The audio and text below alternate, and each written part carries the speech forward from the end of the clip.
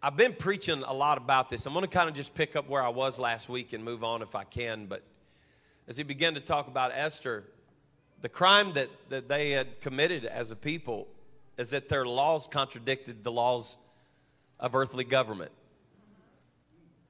Mordecai, I said, there's really no reason for you to keep putting up with them. Now, I know we think that in this age we live in, this is the first time that the church has ever felt pressure of the world pushing back against them. That is an American shield that we hide behind. In the North American church, we have no clue what it feels like to preach against to preach through persecution. We have no clue. Our kids go to school and say they're Christians, and somebody laughs and giggles and says, "Oh, you're a Christian." They come home and say, "Oh, my kid's been persecuted." We have no clue. "Oh, you guys dress different. You're silly." Well, we got persecuted. It was rough.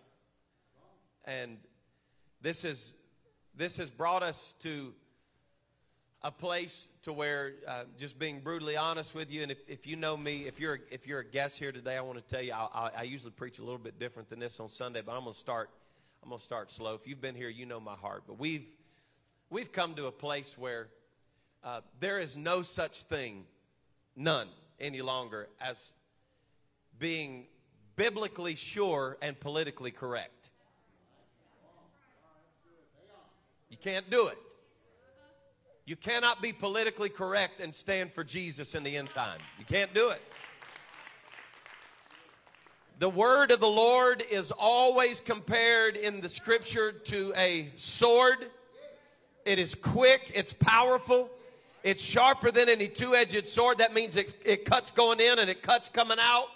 It's a two-edged sword, and I fear that we have come to the place that we have allowed the Word of God to become a lullaby that coddles us to sleep, and we use it as some kind of anti-pain medication in the earth, and we're just expecting that the Word of God's going to be like morphine, that when the enemy comes in like a flood, the Spirit's going to raise the standard. We're not going to feel it. Listen, I'm telling you today that the Word of God has always been contrary to the spirit of the world. And if it's not contrary to it today, if the gospel you preach today is not contrary to the spirit of the age, then it's not the gospel.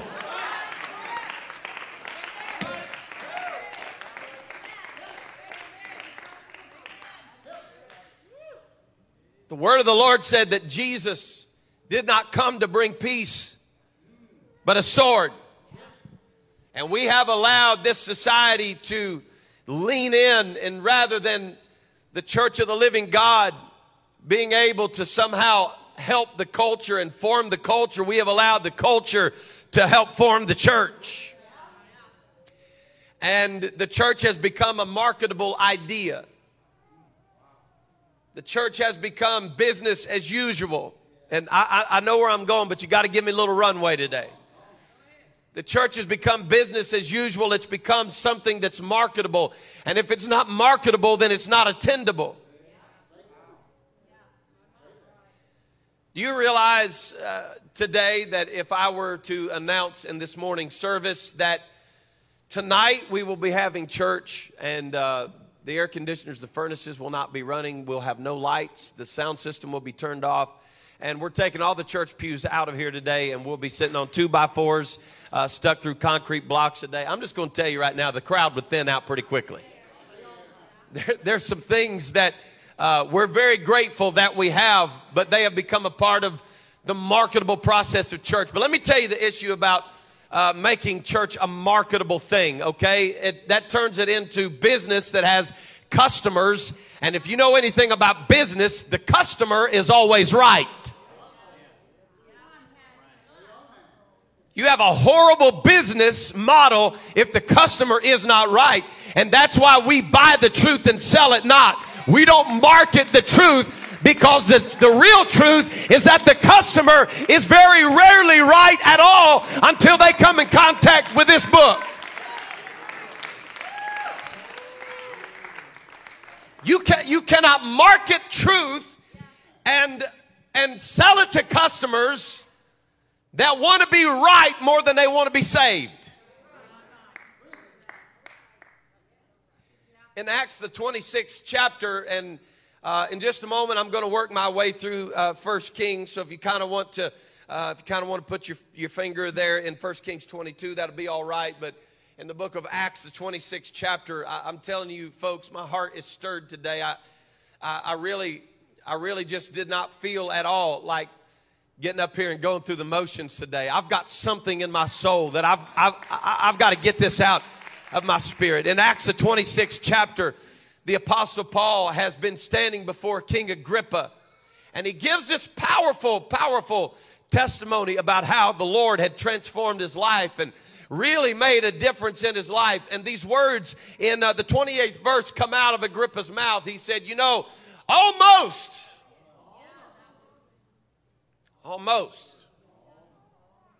thou persuadest me. Almost, thou persuadest me to be a Christian. You were almost convincing to me. Until Agrippa begins to take into account some things here. If I were a Christian, then I would be the one that was standing here instead of the apostle, because this life is going to cost you something.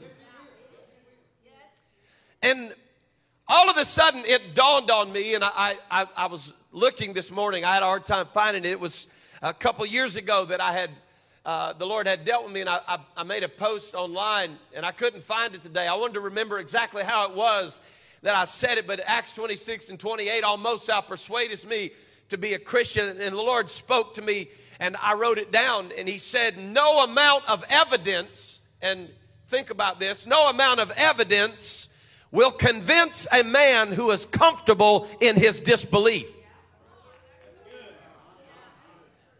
I don't care how much evidence you present to me about your Christian walk. If I'm comfortable being lost, you're not going to convince me. And that's why I struggle when we have made the point of the church as a whole, church growth. In other words, forgive me if this sounds too forward today, but it's like the goal of the church when pastors talk to one another. How you doing? Are you growing? How many of you grown this year? What's your growth? And church growth becomes the goal. Like, how many rear ends can we put in the seats? How many new backsides can we put in the pews? And it's about expanding our kingdom and not expanding his kingdom. Because when we're putting people in seats that have not been converted, we're not doing anybody favors. I believe in filling the house. I believe that Jesus told them to go into the highways and the byways and compel them that the house may be filled. But the purpose in filling the house was not to have Facebook bragging rights. It was that somebody who was lost could be found, and somebody that was blind could see, and somebody that was lame could walk.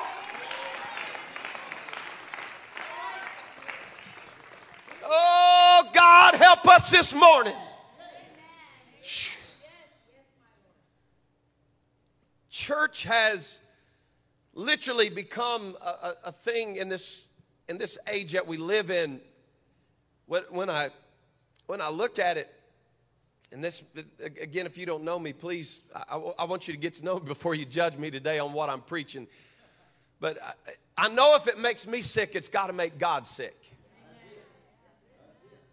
And I'm not saying that because God always agrees with me. I'm saying that what the modern church has become, listen, I believe in being hospitable.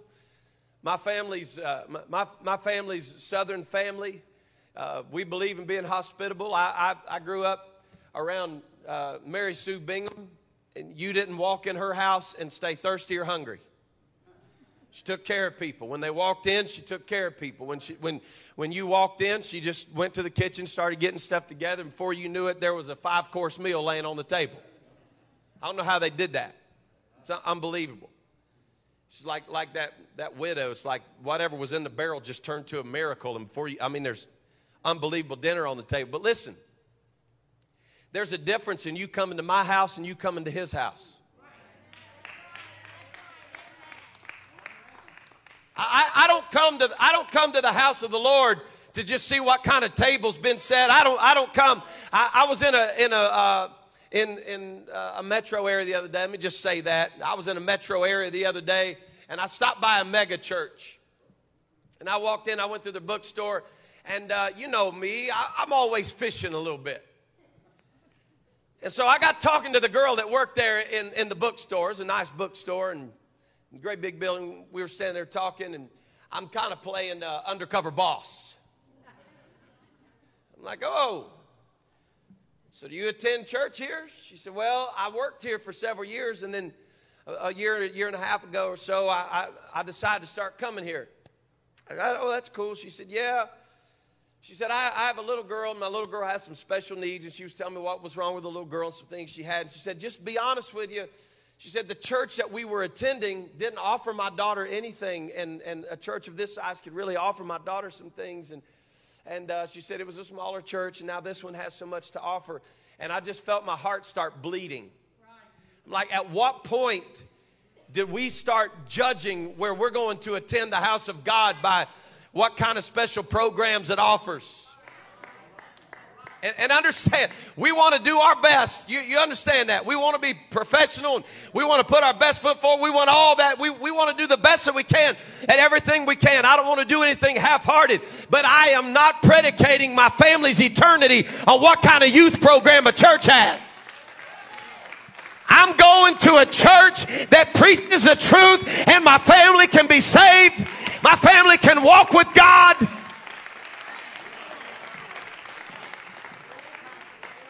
I'm not about being small-minded, and I'm not about being inclusive. If you know me, you know that's not the truth. But I'd rather attend a church of 15 where my family could be saved than a church of 15,000 that's going to let me be happy and content and comfortable with not knowing truth.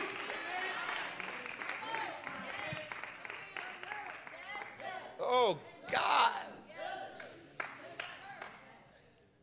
Oh.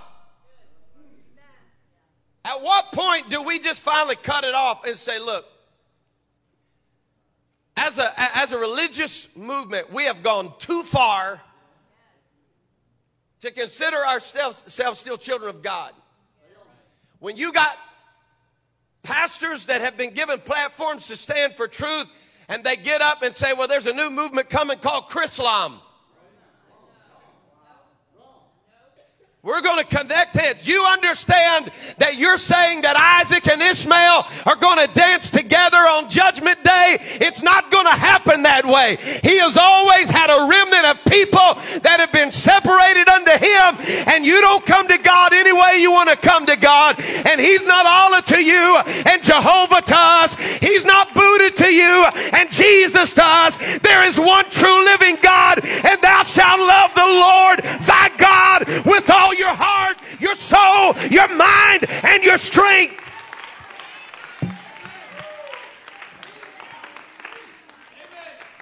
Oh, God.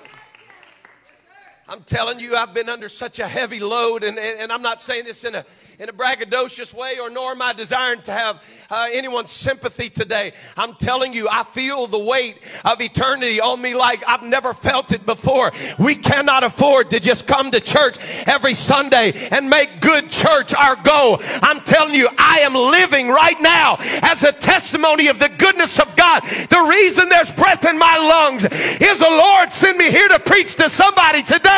He can bring you up out of the miry clay and establish your feet on the solid rock today.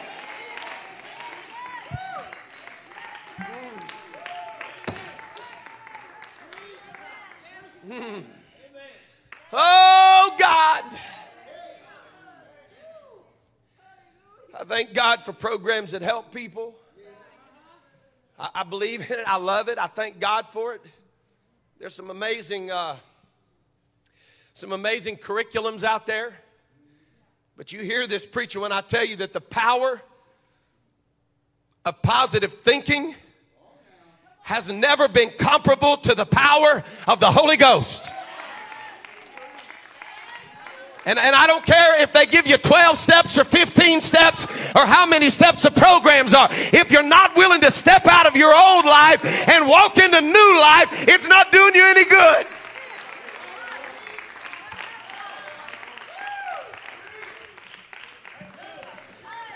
Oh, I'm trying my best this morning to get to you what I feel like God has put in my spirit, and I cannot shake it.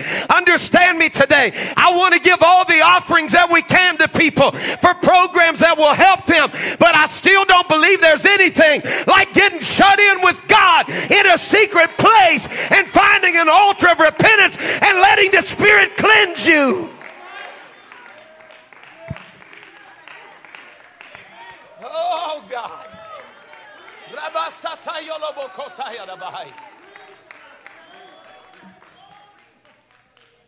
We have removed some of the most powerful elements of Christendom from our churches on Sundays for the sake of making seekers feel sensitive and comfortable. You hear what I'm telling you? I've pastored people in this church that came to this church because their pastors told them in their former churches, whatever you do, don't worship out loud like that ever again. I've pastored people in this church whose pastors have told them, whatever you do, do not be speaking in other tongues like that. Do you understand the power of receiving the baptism of the Holy Ghost with the evidence of speaking in other tongues? And you're going to tell me it's going to confuse people? Do you know how the church started? The Lord filled them with the baptism of the Holy Ghost, and they walked out into the street drunk by the power of the Holy Ghost, and men and women said, whatever that is, I've got to have it. I don't want to be a denomination. I don't want to affiliate myself with deadheads. I want the power of the Holy Ghost to saturate our church and saturate your family and saturate.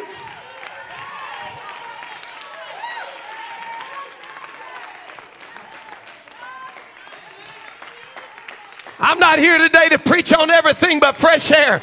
But I'm going to tell you something right now. When our families will stop being entertained by Hollywood and start turning our homes into prayer rooms, we're going to see our families come together.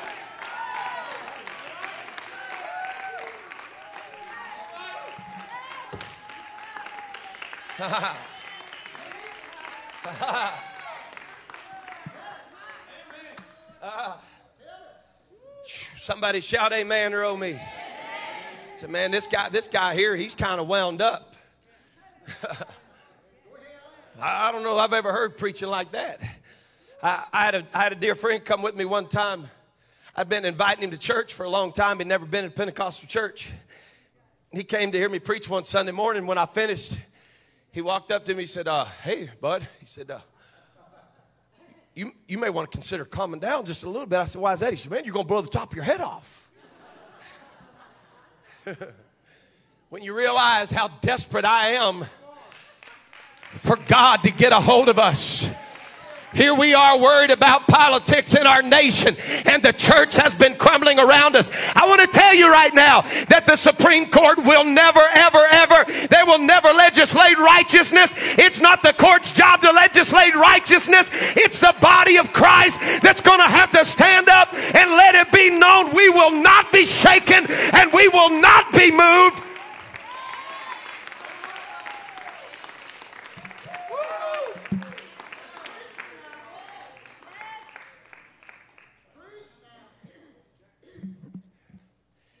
It is hot as Satan's neighborhood up here right now.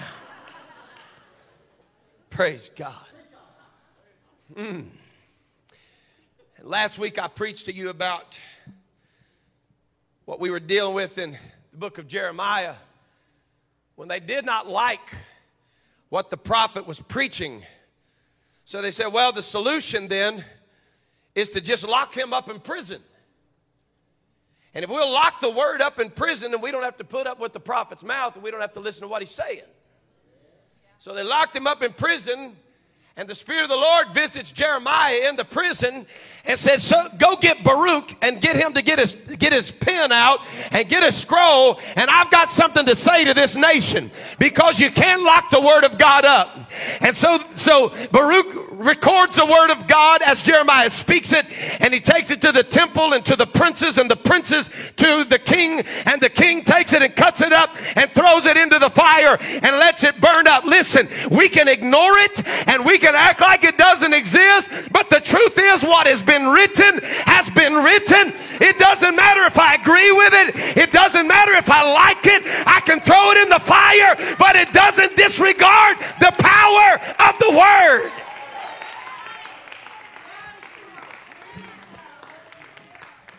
Oh, God. Oh, we need God to help us in a powerful way today. I'm calling today for an awakening of the body of Christ. I'm calling today for the church of the living God to arise out of our slumber and arise out of our sleep. It's not time for us to sit around and bicker about nuances of what we think is necessary and what's not necessary. I'm going to tell you what I'm standing on today is the forever settled in heaven word of God. And if it's written in the word, I'm not going to debate it because it's not up for debate. I'm not going to fuss because it's not up for fussing. I want to be in alignment with the word of God. In 1 Kings, the 22nd chapter, and I'm just going to walk you through the story because it'll take me more than the 24 minutes that I've got left to preach to you today to get this whole story to you. But 1 Kings, the 22nd chapter, the Bible says that all of a sudden Jehoshaphat just kind of shows up on the scene. This is the first time we've really seen him. He shows up on the scene as the king of the southern kingdom. And he comes onto the scene because there is now some transaction that's going on with Ahab, and it's been 3 years since there's been war between Syria and Israel, and Ahab decides that he wants to attack Syria. And so he goes to Jehoshaphat trying to connect some dots here with the northern and the southern kingdom. And he said, hey, look, I feel like we need to attack Syria, and that's my plan. Would you like to join in with me? And so he said, well, do you have a prophet of the Lord? I mean, is there any way we could actually inquire of God? Wouldn't that be something if we would ask God first?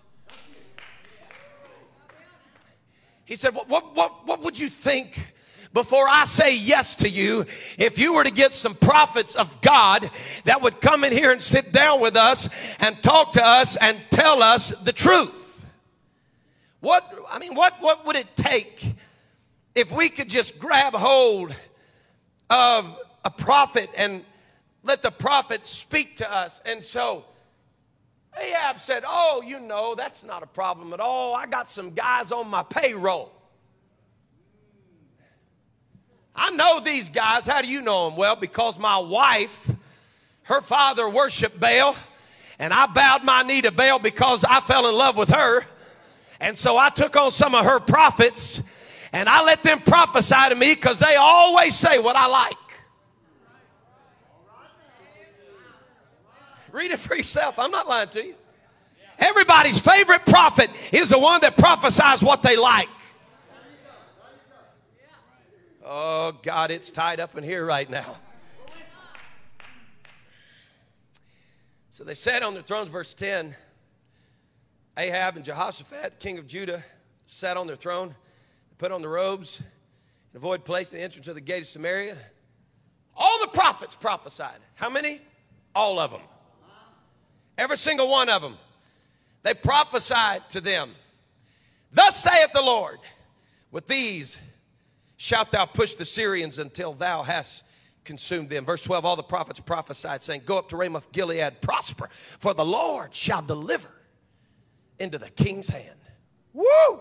This is revival right here when we get a prophet that tells us what we want to hear. All the prophets prophesied.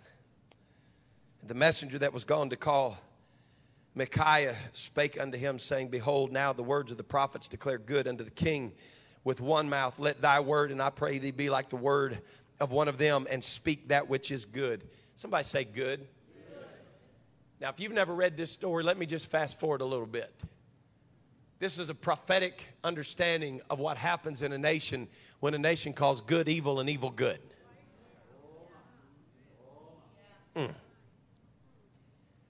Well, what prophets of today are calling good is the antithesis of good. It's not good. And so Jehoshaphat said, look, I'm going to be honest with you. He said, I'm not real comfortable with this. These cats, man, they're all listening to one another and they're prophesying the same thing. It's like they've got their own account. They're like going back and forth. They've got together on this. They like you. They don't want to hurt your feelings. Is there anybody else that we could have? And you're more than welcome to read it for yourself. But Ahab said, yeah, he said, there's one more. But I hate him. That's what he said. It's right there in 22. He said, I hate him because he never says anything good to me. He said, I hate him. That's why I don't ever use his ministry in the kingdom. Woo, it's tight, but it's right up in here right now. I prefer not to use his ministry. He's too dangerous. Why is he too dangerous? Because he tells the truth. But the truth don't make me happy. No amount of evidence will convince someone who's comfortable in their disbelief.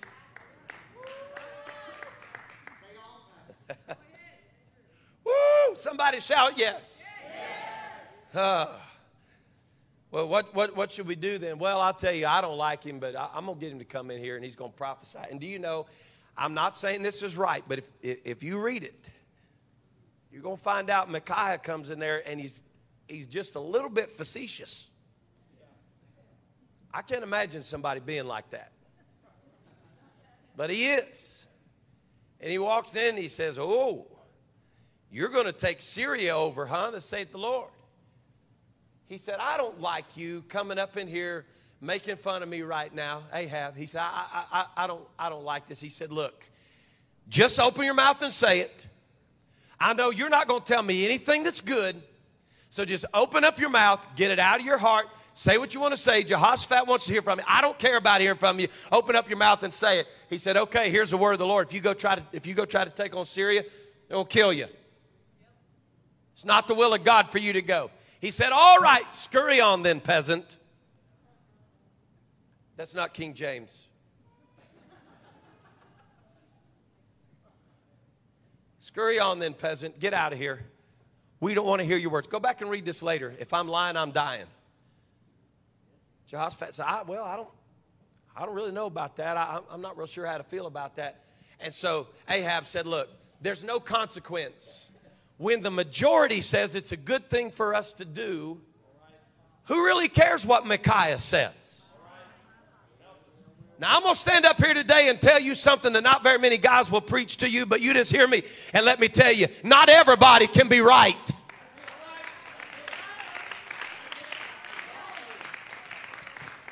I'm not standing up here to sound like I'm arrogant, but you understand this, preacher, when I tell you right now, if what they're telling you is contrary to what God has been telling you, they are not a man of God. And if they're doing it for increase, they're nothing but a charlatan.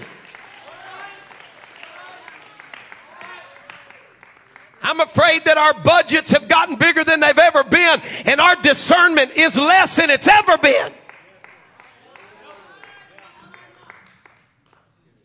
Oh, God. I'm trying to get to somebody today and help you. It's another king that knows better. It's another king cutting up a scroll, throwing it in the fire and saying, I don't care what he prophesies. I don't like it. So what are we going to do then? Then we're going to ignore him. Now, I'm going to show y'all how this happens, okay? It's right here in your Bible. Let me get to it real quick. I didn't have time to read the whole deal. The prophet said to him, he said, I saw, in verse 17, I saw all Israel scattered upon the hills as sheep that have not a shepherd. And the Lord said, these have no master. Let them return every man to his house in peace. The king of Israel said, did I not tell thee that he would prophesy no good concerning me but evil? Did I not tell you? This guy's never going to side with me. He's never going to say anything that I'd like for him to say. Oh, God, I'm telling you, this will rock your world. He said, hear thou therefore the word of the Lord. I saw the Lord sitting on his throne, and all the hosts in heaven on the right hand and on his left hand. And the Lord said, it's about time for me to let this joker start believing what he wants to believe. It ain't truth, but I'm going to let him believe it. And God's talking with the angels, with his host. He said, who shall I talk to right now to persuade Ahab that he may go up and fall at Ramoth Gilead? And one said on this manner and another on this manner. Can you imagine this? Angels talking back and forth. The Lord saying, I'm going to let Elohim figure this out. I'm going to let angels work on this. This is my end. He gave the end. He said he's going to fall and it's going to be nasty. Now, y'all tell me, how do you think we ought to go about this? And the angels are talking back and forth. One said on this manner, the other said on this manner. Verse 21, and there came forth another spirit, an angel stood before the Lord, and he said this, I will persuade him. This is in your Bible. I'm not making this up as Pentecostal rhetoric. He said, I will persuade him. And the Lord said, okay, what's your plan? Wherewith? Verse 22, wherewith? How you going to do it? Tell me how you're going to do it. He said, I will go forth, and I will be a lying spirit in the mouth of his prophets. And he said, thou shalt persuade him and prevail also. Go forth and do it. Now therefore, behold the Lord. Who? The Lord hath put a lying spirit in the mouth of all these thy prophets, and the Lord hath spoken evil concerning thee.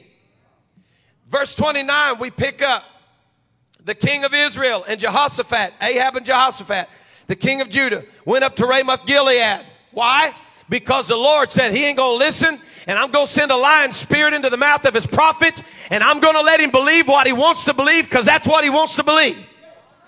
And so they went up anyway, and they went to battle. And the king of Israel said to Jehoshaphat, I'm going to disguise myself and enter into the battle, but put thou on thy robes. And the king of Israel disguised himself and went into the battle. You know why? Because people who are running from the will of God are always cowards. He said, I'm going to disguise myself because the Lord said I was going to die through Micaiah, and I didn't like it. But just in case the prophet was right, I'm going to disguise myself. The ministry of disguise. Oh, God, if I had time, I'd preach on it. And the scripture said that he's riding in his chariot, and someone recognized who he was. And they said that one of the warriors by chance slings an arrow in his direction. Read it. By chance. Whew.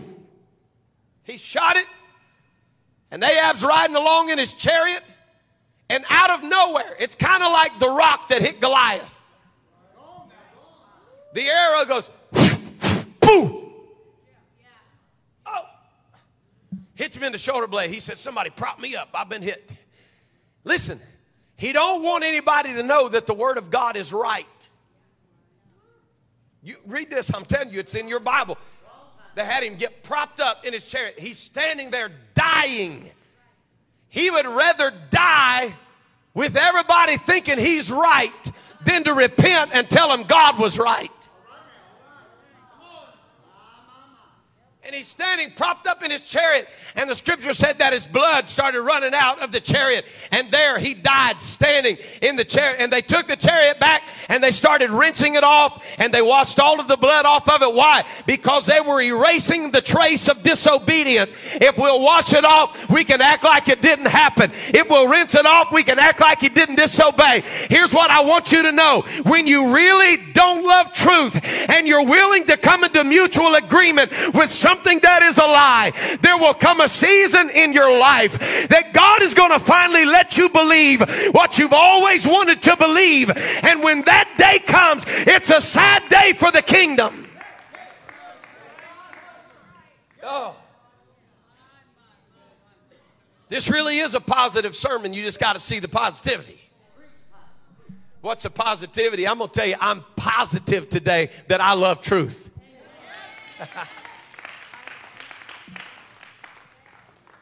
Can we walk in the Word for a couple more minutes?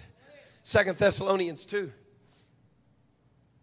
Listen, I was telling a Bible study this last week. I was telling some of the folks that I was sitting with, I hate to call them students, but it's kind of like, we're just talking the Word.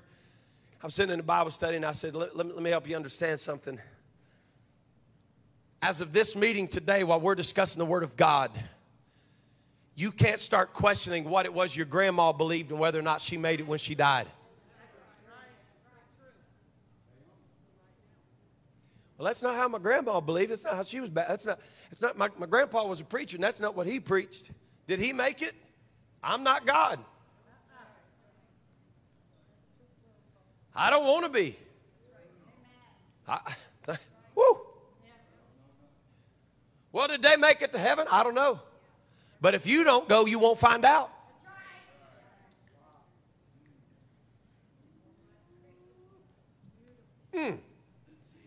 Y'all feel that holy hush sweeping this room right now?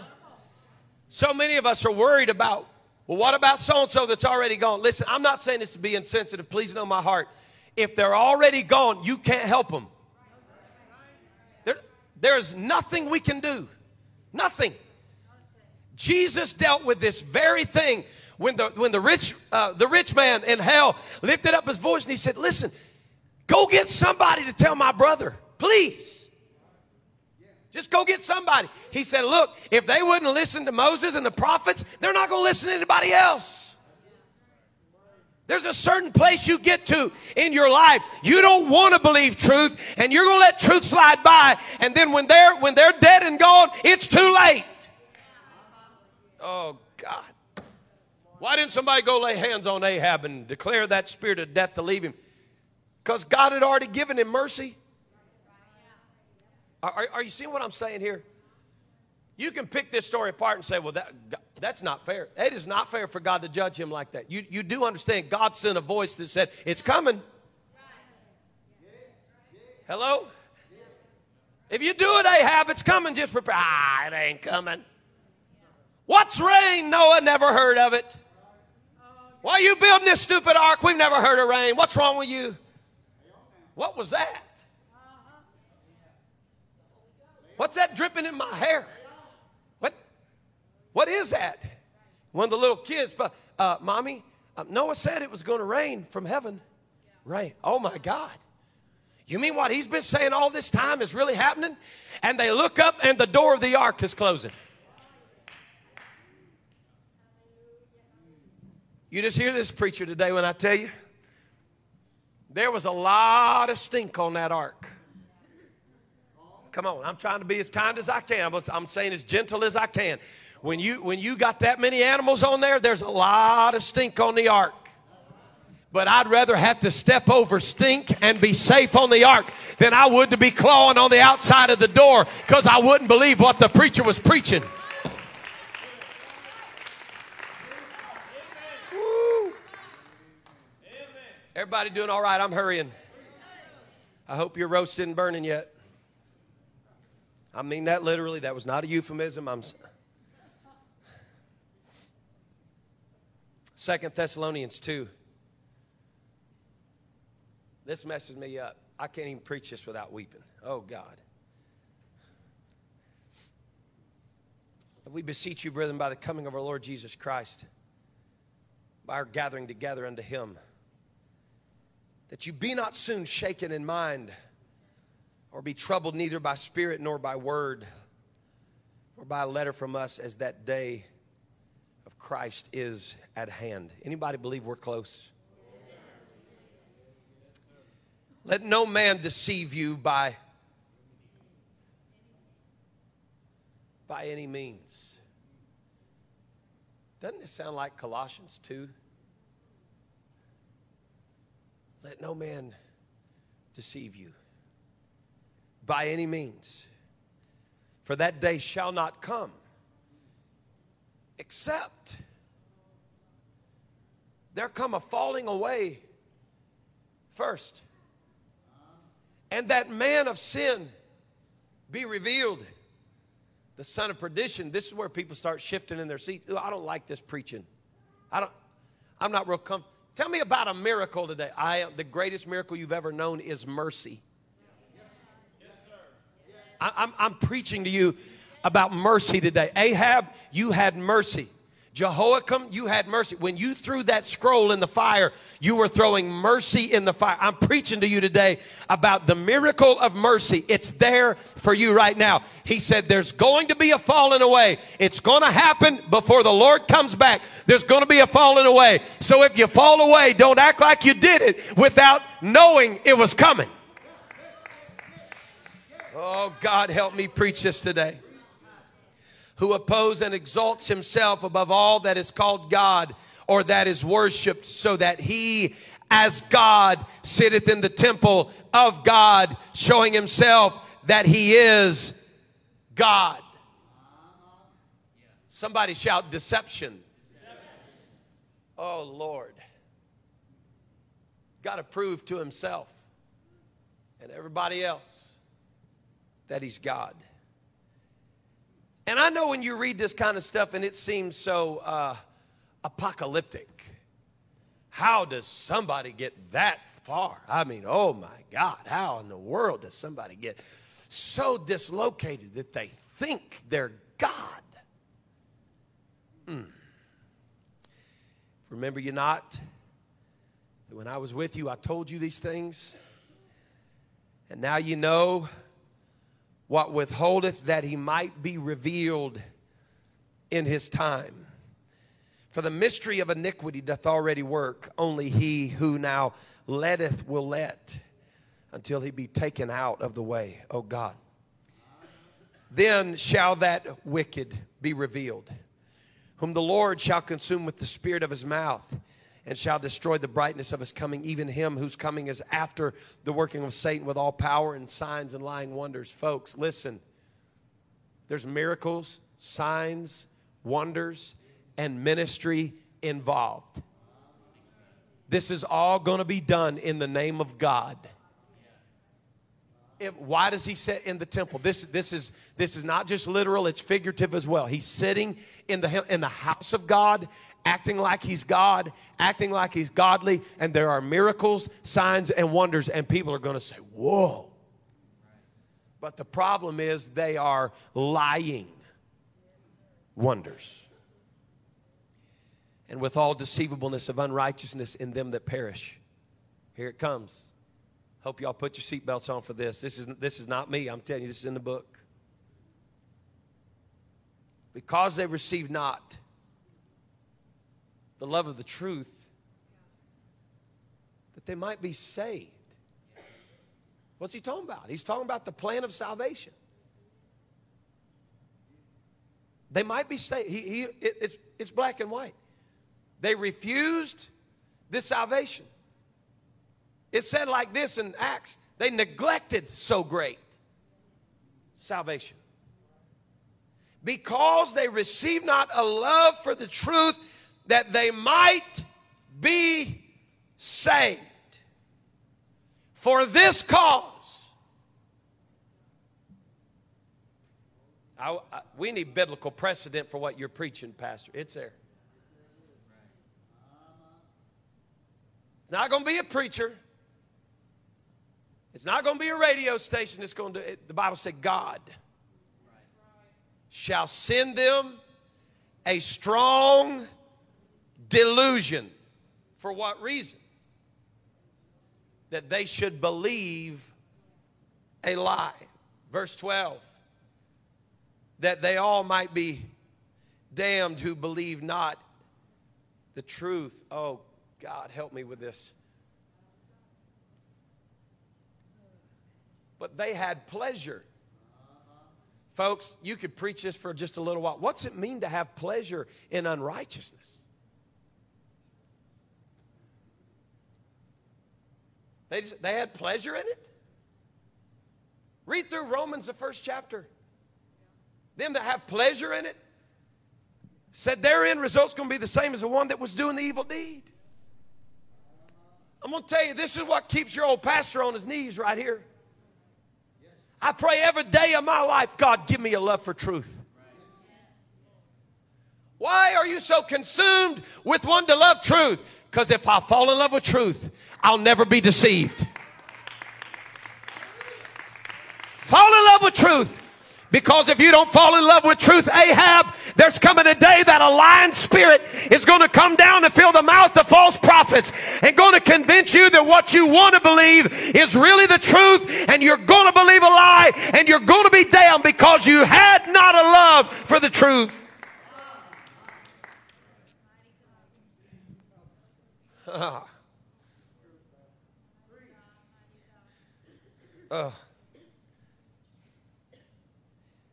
I don't understand why you Christians feel the need in this hour when so many people need mercy to be hellfire and brimstone preachers. Do you understand that's what mercy is? Mercy's letting you know it's coming. Brother Bailey, I'm convinced the day of the Lord is at hand. I'm convinced it's here. The day of the Lord is at hand. Listen, I'm not here to be a fearmonger. If you know me, that's not me at all. But I'm telling somebody, this may be the last time you walk into the house of the Lord. This may be the last time you ever walk into the house of the Lord. We don't have time to play games with truth and try to figure out some new way to God and some new way to salvation. Jesus said it, I am the door, and if any man comes in any other way into the fold, he is a thief and a robber. I'm calling to somebody today. It's time to repent of your sins and be baptized in the only saving name of Jesus Christ for the remission of your sins, and be filled with the gift of the Holy Ghost.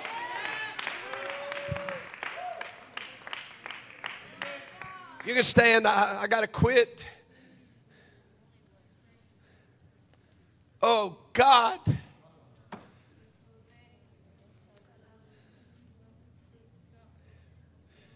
I want to say this today. I want this to get in your hearts. I want to say this with all the kindness and the love and the compassion that I can. I want to tell you, there's somebody who will preach to you and tell you that you're all right. Just living any way you want to live, and that God will accept that. They're not doing you any favors. Some of the most unfair pressure that I've ever felt in my life was when a family expects for me to stand beside a casket and make things up.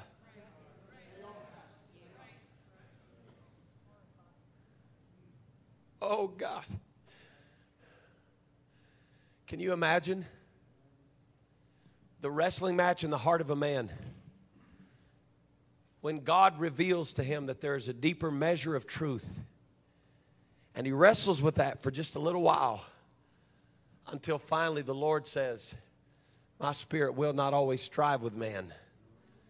I'm going to let him believe what he wants to believe. I've watched men vacillate and compromise on their doctrine because if they signed a book deal, they'd make more money. Walk away from truth. Be given platforms like you can't imagine. Television shows with millions and millions and millions of people watching. And someone with clout and influence asks them a question. How do you think God feels about same-sex marriage? And the response is, well, I think the gospel is always evolving.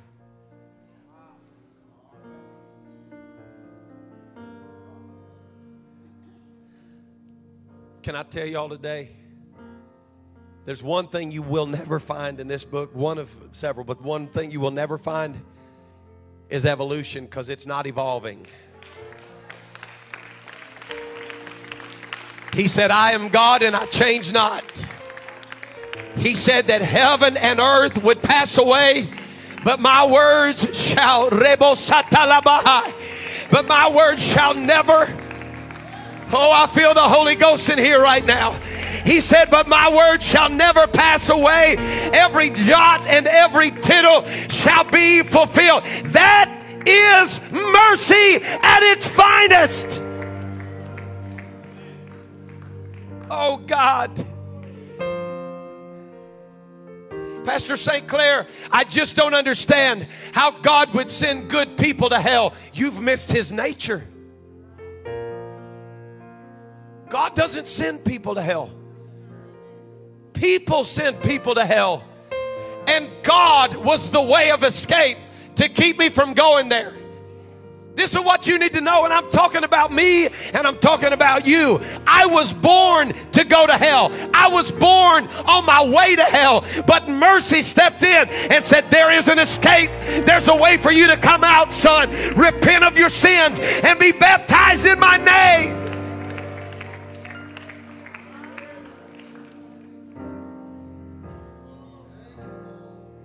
God.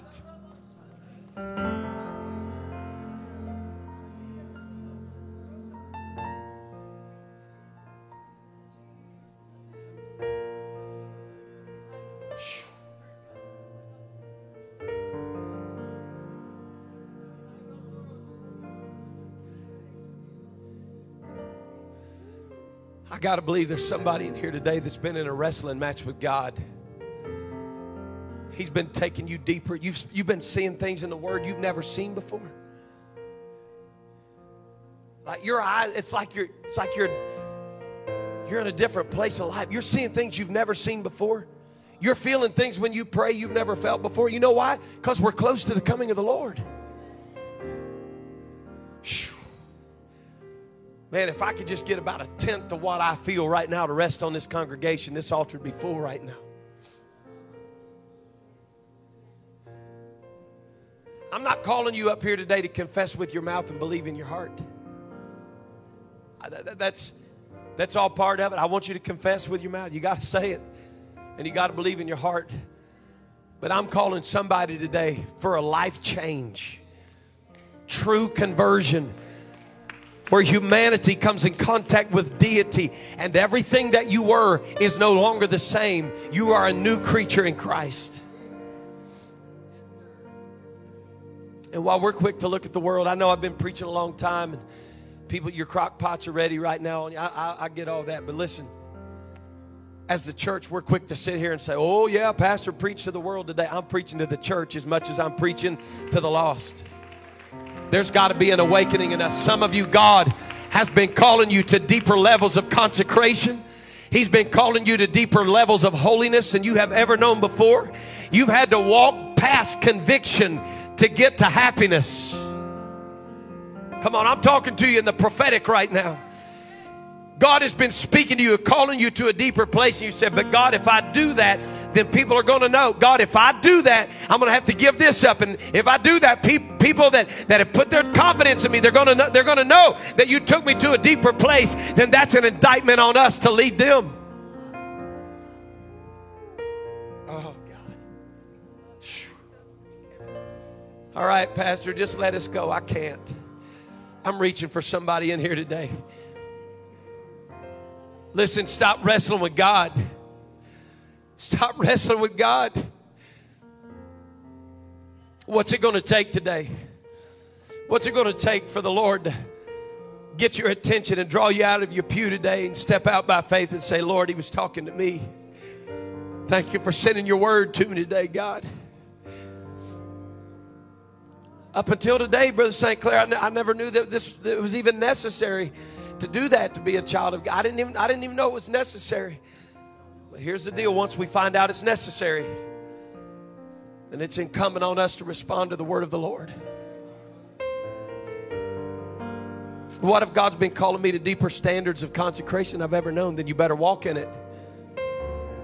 Well, is that necessary to go to heaven? Is that necessary for heaven or hell? It's necessary for you if He dealt with you.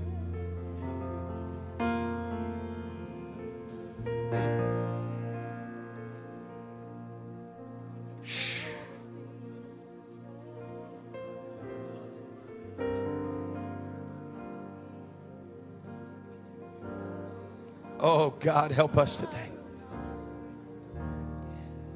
Hear me today, church family, when I tell you the enemy is playing for keeps. If you think staying 15 minutes over in a church service is the end of the world, oh my God, imagine how long eternity is going to be. Oh. I can literally feel the wrestling match in the spirit world right now. I feel it. I feel that inward wrestling with somebody right now. The Holy Ghost has been reaching for you and drawing for you. Oh, God. I know it's easy for me to say because I've got the microphone, but I'm pleading that somebody would quit looking at your watch and looking at your phone right now and worried about what you're going to do for lunch. And if God's been pushing you this morning and you're feeling that draw, I just want you to obey God right now and say, Lord, I'm willing to lay it all down and give my life to you.